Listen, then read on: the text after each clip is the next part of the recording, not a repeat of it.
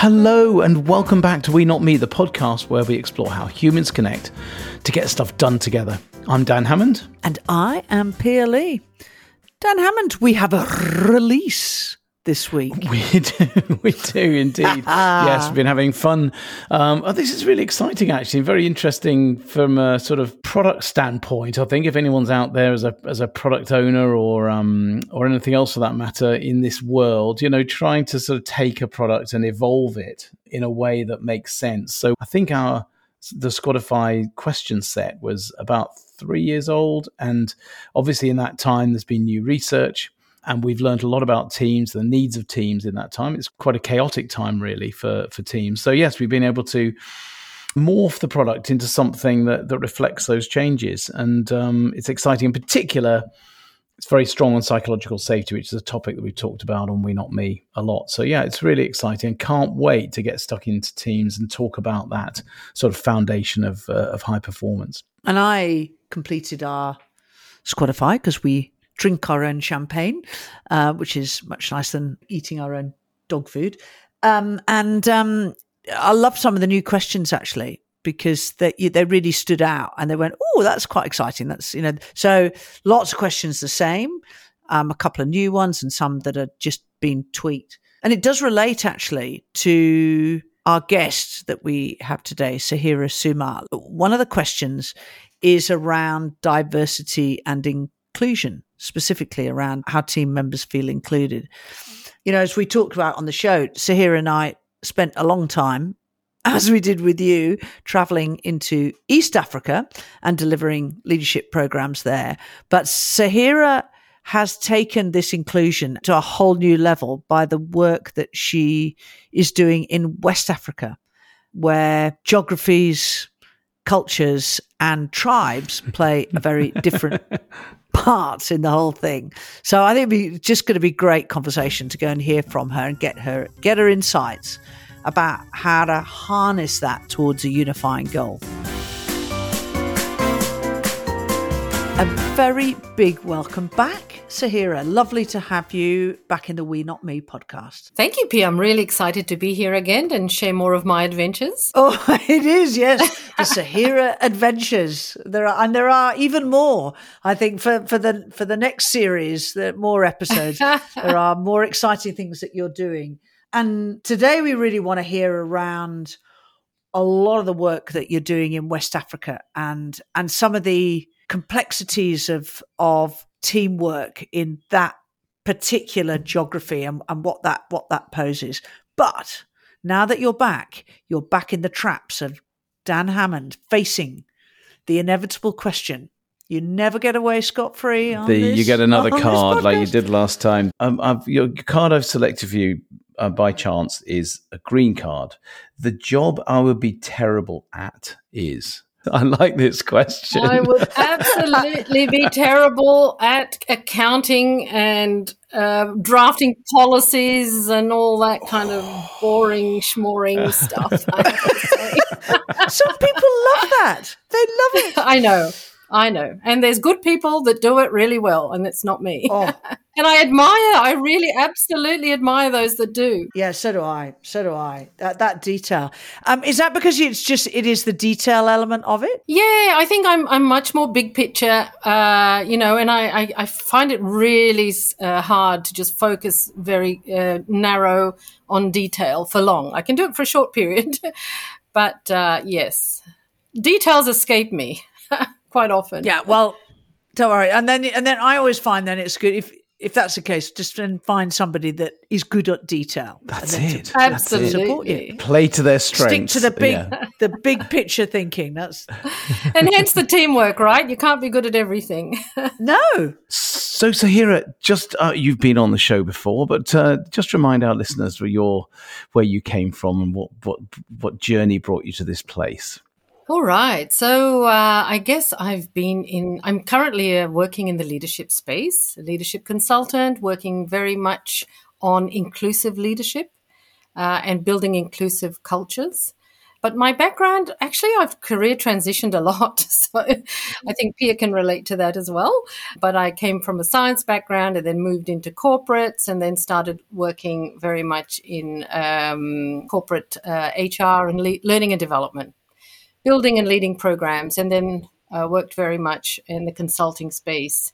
And I guess became really passionate about understanding and unpacking leadership. And when I did that in the corporate space, it was at one level. But when I started working in the non-for-profit and the emerging economy space, then leadership took a whole nother meaning. And for me, that's where I found my sweet spot. And I just love working in Central Asia, in Africa, in various parts, really exploring what leadership means to different people. So, Sahira, you and I have some common history. We spent many a year traveling across to Tanzania when we worked together for the government and in developing and in running those programs. We started to learn a lot about the complexity of humans and actually also the huge impact of working inside a developing nation and the impact that you could have. It really set us off in different directions. Yes, absolutely, and that really unlocked it for me, I have to say, Pia. So you were very much there at the forefront. But for me, I think leadership, when it was in the corporate space, it was very much about performance and results. But when it's in the developing world, it's about impact and impacting lives, impacting communities. And I just felt, and I still feel, it's so much more powerful, both when you do it well and when you don't do it well. The impact is greater, and that's why I really enjoy that challenge. And some of the things we grapple with here in corporate is simple over there, and yet other things that they grapple with. So yes, it's just a very interesting dynamic. So take us into your world, Sarah. So, Sahira, what do you sort of do? So this particular piece of work, I'm working with a steel company that's located in 10 different countries within Africa. People say Africa, but there's 54 countries, just to get that clear out there. So they're located in 10 different countries. And they're actually nation building because steel is a huge thing. There's a lot of construction going on now in various countries. So as a company, they're doing extremely well as a manufacturer. But I guess where the challenge arises in these sorts of organizations is I've been called to come in and really look at their diversity and inclusion and how we can strengthen the organizational culture with regards to inclusion and strengthen the leadership capacity. And give us a little bit of a background about who owns how's the structure of the business? How does it work in 10 countries? How does it operate? Is it mainly manufacturing or, sales arms? What's the functions? So it's steel manufacturing, and it's family owned. Two families have come together, and just to be really clear, they're two families from very distinct geographies and cultural backgrounds. So one's an Indian family, the other's a Lebanese family. They come together and they have very different work styles, work ethics in the first place. So governance has been an interesting part in itself. But the thing they have in common, I guess, is they're both very ambitious families and have a lot of expertise and they're very driven. So it's great to see them. They've literally grown into 10 countries in a very short space of time. And so the opportunities are there. And whilst there's opportunity for growth and expansion in the manufacturing space, the challenge is for me to make sure the organization doesn't implode, because what's happening internally is we've got a huge expat community that's brought out to manage the factories, manage the quality control, do a lot of those specialized functions. But then you've got a lot of the local, which we call nationals, who are the worker bees, if you like. But even within that group, there's a lot of diversity of tribal cultures, those that are educated versus those that are not educated. So when you're looking at any one factory of about 500 to 600 people, the diversity there is enormous. Layer on top of that, if you're in parts of West Africa that's French speaking, you've got that level of complexity where people have had more of a French style education, French upbringing. Then there's Ghana, which is English speaking. And then this time I went to Angola, which is Portuguese. And so, yeah, it's just so fascinating. I just love, immersing myself in all of this culture and trying to make it work. Wonderful. It's right up your street, isn't it, Sahira?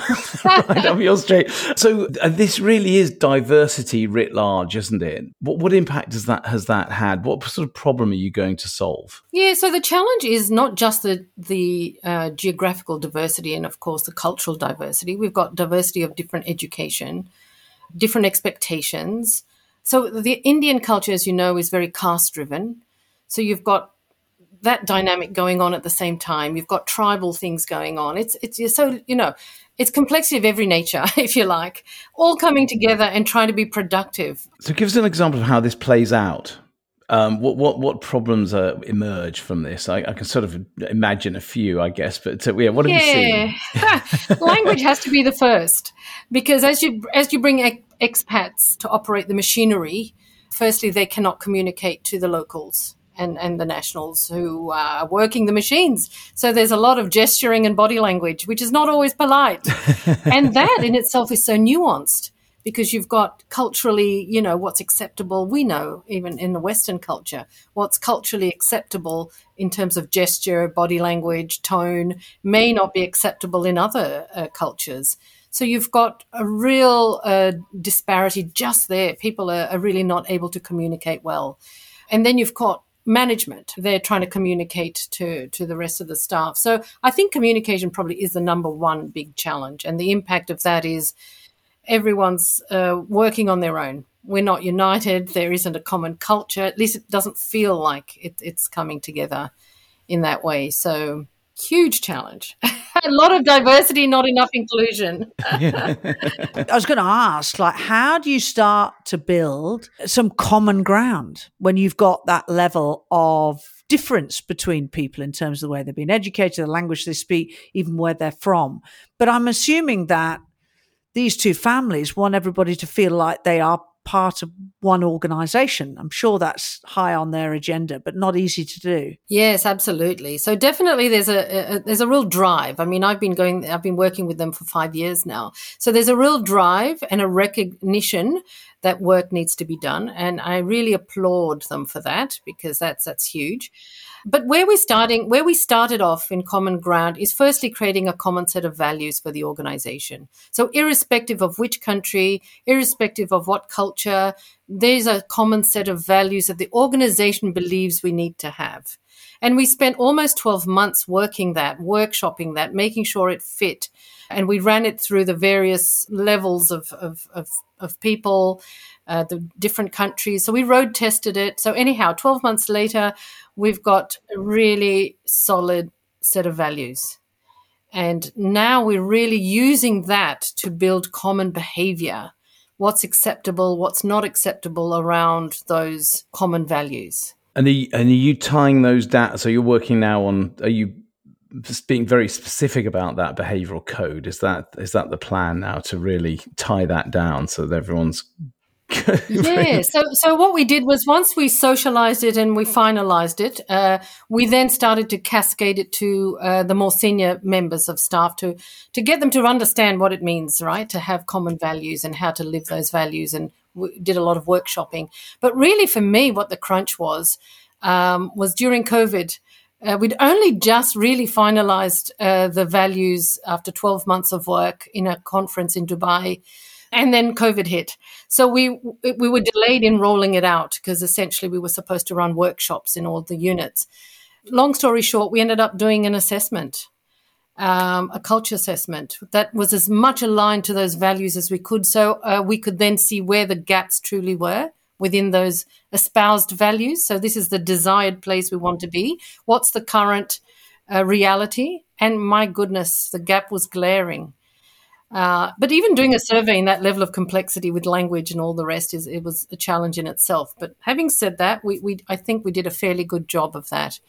and we identified some real gaps. So once we were over that, we're now able to be very focused on where the gaps are, what the specific language, how do we nuance our approach and our training and our, work. And what are you finding in those gaps? What do you find that can really gel such a diverse set of employees? Because I'm sure there's people listening now thinking, I may not be working in West Africa, but I've got this problem. I've got the same issues. So what did you find that you could start to work on? So firstly, we found that, people didn't feel aligned to the values at all. So yes, you can say that these are the company values, but they don't belong to us. So that was very clear. That came out in the assessment. A definite lack of respect for people in their roles, in their position, lack of empowerment. People were not given any autonomy. So that the fallout of all of this is you might have, educated and well-qualified staff at one level, but they're not being empowered to do what they're, hired to do. They don't know how to manage the teams under them. So lack of teamwork in that sense, lack of really understanding roles, responsibilities. It came down to a lot of, informal structures. So we had to formalize a lot of structures as well, reporting lines, KPIs, things that you think, okay, it's not related so much to culture, but for me, the whole thing really came together. We needed systems, we needed structures, we needed language, we needed all those elements of culture that bring teams together to give them a solid base on which to work. And as you're doing this, what's your observation around the teams themselves? What are you seeing about teamwork and the diversity of teamwork, given the diversity of the employees across 10 countries? I guess for me, the teamwork has really first started with educating the general managers on how to manage diverse teams, how to recognize that there's a place for everyone, irrespective of their culture or their language or their level of education. If you want them as an employee, you've got to make space. So we've done a lot of work on psychological safety, recognizing inclusion and diversity, and I guess somewhat we've done some work on bias, but really giving them the tools that they need to help the team come together on a common platform. And that in itself has been interesting because just even heads of departments are not uniform. We've got a lot of diversity, just even, and for them to value, diversity is a great thing. You can just, it can really add value, but you've got to make it work. Just throwing people together because they're different definitely doesn't mean it's just going to work. And did you get any pushback on that, Sahira? Did you get people, actually people, basically, I want to stick with my way of doing things and it's just still slows things down, whatever, anything. Did you get any pushback? Yeah, so interesting. We've not had a lot of pushback, but we've had some people slower on the uptake who I think are just watching and waiting and saying, okay, I'm not totally convinced. But then what's the alternative? And when you look at the alternative, they've had to put up with some terrible attrition rates. We've had, unfortunately, some very bad accidents because there's just no focus on safety. The communication is such, it is a manufacturing plant. If you're not going to communicate well and have some kind of order and structure around who's allowed to do what, then, we're putting people in danger. So there has been a fallout, and I think that has also helped somewhat to help people realize that if we don't get on board, there is a bigger impact here. And how do you see it going now? What's the where would you say you are now? Where have you reached, and what are your next steps? What does that journey ahead look like for the company? I'm really proud of where we've come because it's been top down, and that's all right for the start. It's hard to work bottom up. In the past, I would have preferred to also work bottom up because we've got severe language constraints at the lower levels of staff. They're really the worker bees, and it is much harder to get them even attending a workshop, So we've got logistical constraints, but we've really made great traction because what we've been doing is working firstly at the top and then working layer by layer. My most recent visit, we had all of the heads of HR together for the first time. And that was significant because, again, we've not really had the right caliber of HR. So we've had to do a major restructure, recruitment, get the right people on the bus. And now we've got the right people on the bus, we're empowering them. So we're able to now get them across the values, helping them to understand what they need to do. So it's been layer by layer, very deliberately, building teamwork. Now, what really excites me is we don't only have teamwork within the unit, we now have teamwork across all 10 units. So we've got all the general managers cooperating, collaborating, talking. We've created centers of excellence. So heads of production all meet once a quarter, heads of quality meet once a quarter, heads of HR. So we're not only building strength down each unit, we're going across, and it's happening simultaneously, and it's all being built around the values. So it's super exciting. It's a big investment, and it requires a big endorsement. So the very senior leadership must be really paving the way. And again, you've got two families. This must be uniting, that they are both equally invested in this. And that's not always the case, is it? You're right. One is much more invested than the other, I have to say, only because they truly can see the value, and the other family is probably just used to working in a different style. So, but I think it's bringing them along the journey as well, because they weren't always convinced at the start. But as we've started to see change and improvement, it's been a whole journey of educating everyone along the way as to why do we need to do this? What's the value in it? Because ultimately everyone says we're just manufacturing steel, but no, we're actually building communities. The quality of the steel becomes important, and then the organization now actually wants to export the steel. So, they've got to be internationally recognized. You've got to have all that infrastructure in place. So, and has that uniting purpose transcended the differences amongst people? Absolutely. We see that quite a lot, don't we? Yeah, really. We know it and we read about it. For me, this has been absolutely real, because the game changer was having a clear mission, vision, and values. And everyone's buying into the vision now. Everyone knows how they're contributing to that bigger vision. And it's a super exciting one.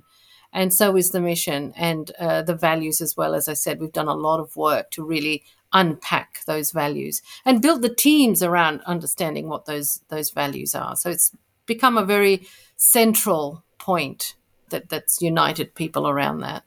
My reflection on doing some of this work, not, I must say, at this black belt level, Sahira, but is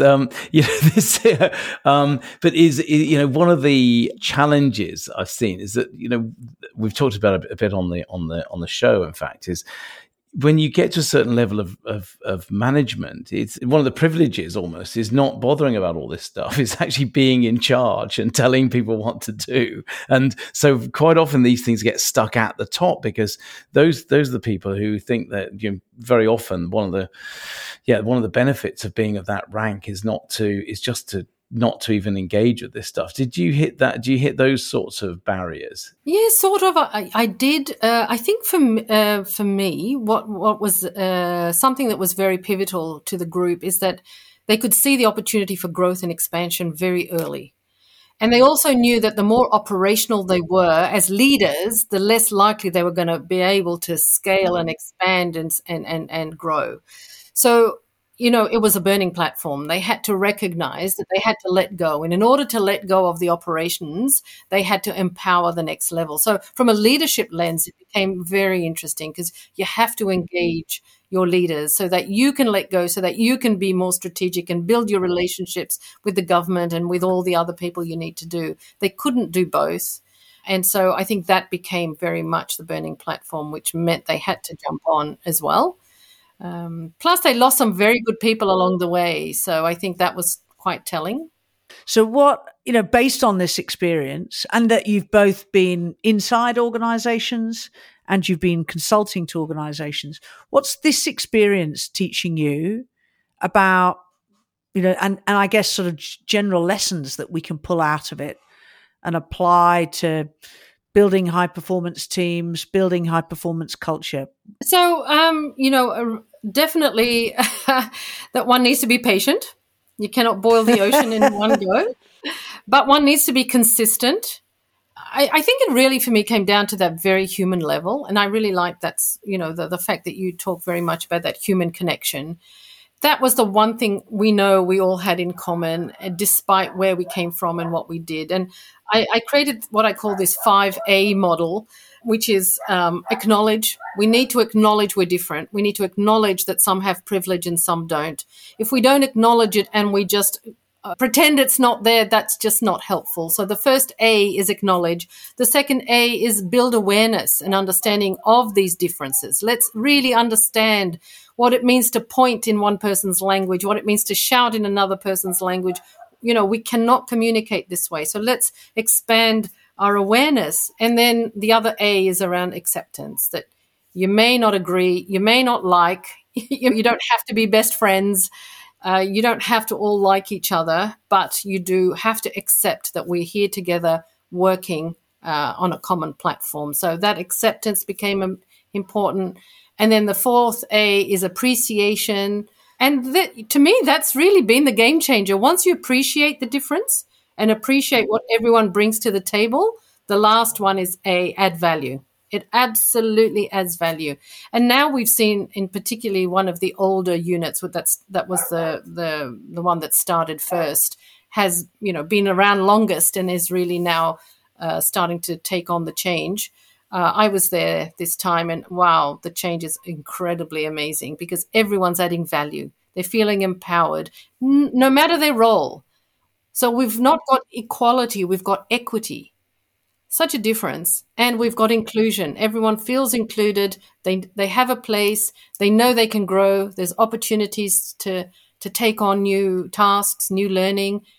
And, we're still overcoming the language issues, but I think there's a lot of other things now that's starting to create its own momentum. Sarah, the equality versus equity thing is really powerful. Could you just dive into that a little bit, just for our listener, in case they haven't seen that before? That's fundamental here, yes. isn't it?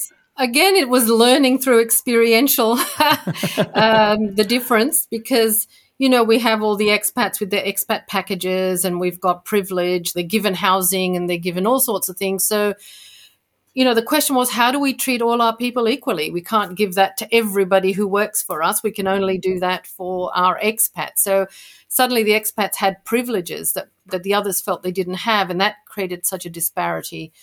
So it was really about equity, not equality. So equity meaning you don't have exactly the same things, but you have the same opportunities to grow, to develop, to belong to this organization, to do your best at your level, with your opportunities. And as long as the managers are now understanding that difference, and empowerment happens at all the different levels, then we can start to see that the equity is actually making quite a difference. And we've stopped focusing on equality, but we've been focusing very much more on equity, creating safe space for everyone, sense of belonging for everyone, creating connection. We've started what I call the respect campaign.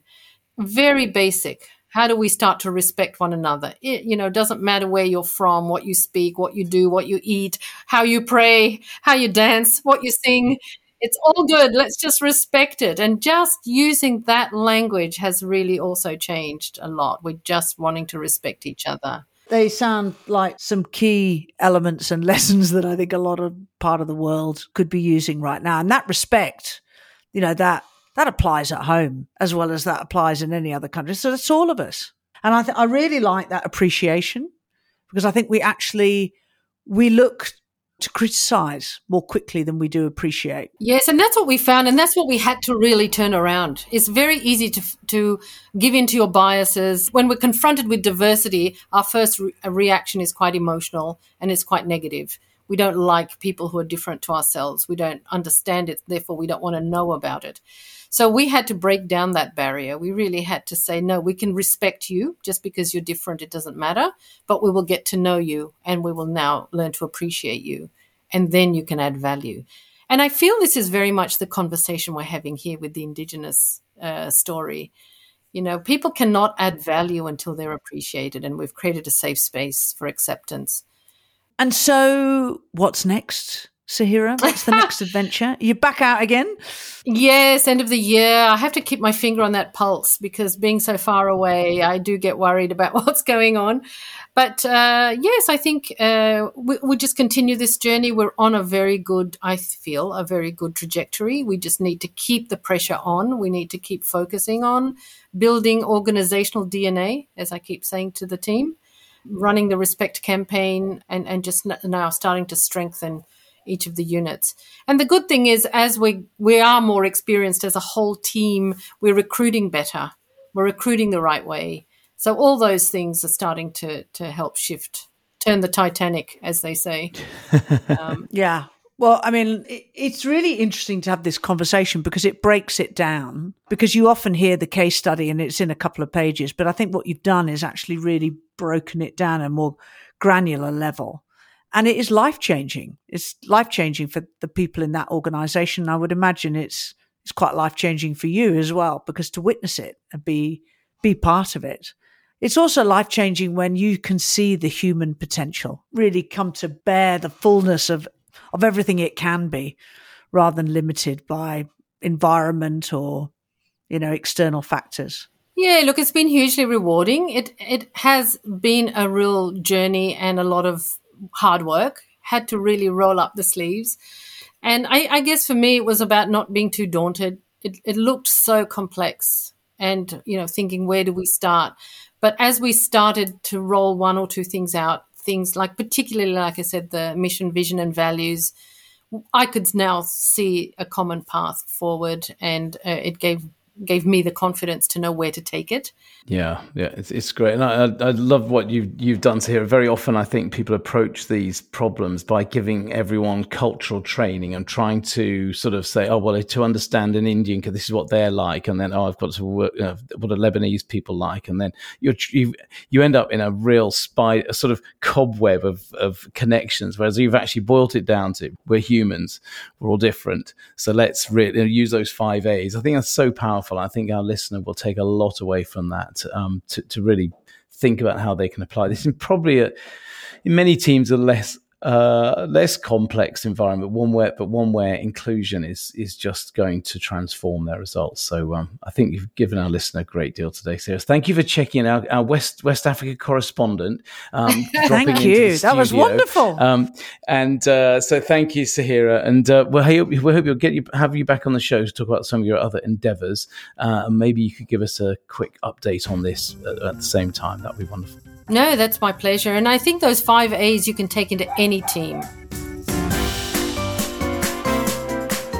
On reflection, I really loved the fact that she didn't go into this with an attempt to, deal with this through cultural awareness. Okay, we've got all these different types. What we've got to do is learn about each other. So, you're from Senegal. So this person's from Senegal. So these are things you know about them. They're from Nigeria. They're Igbo, and you need to learn.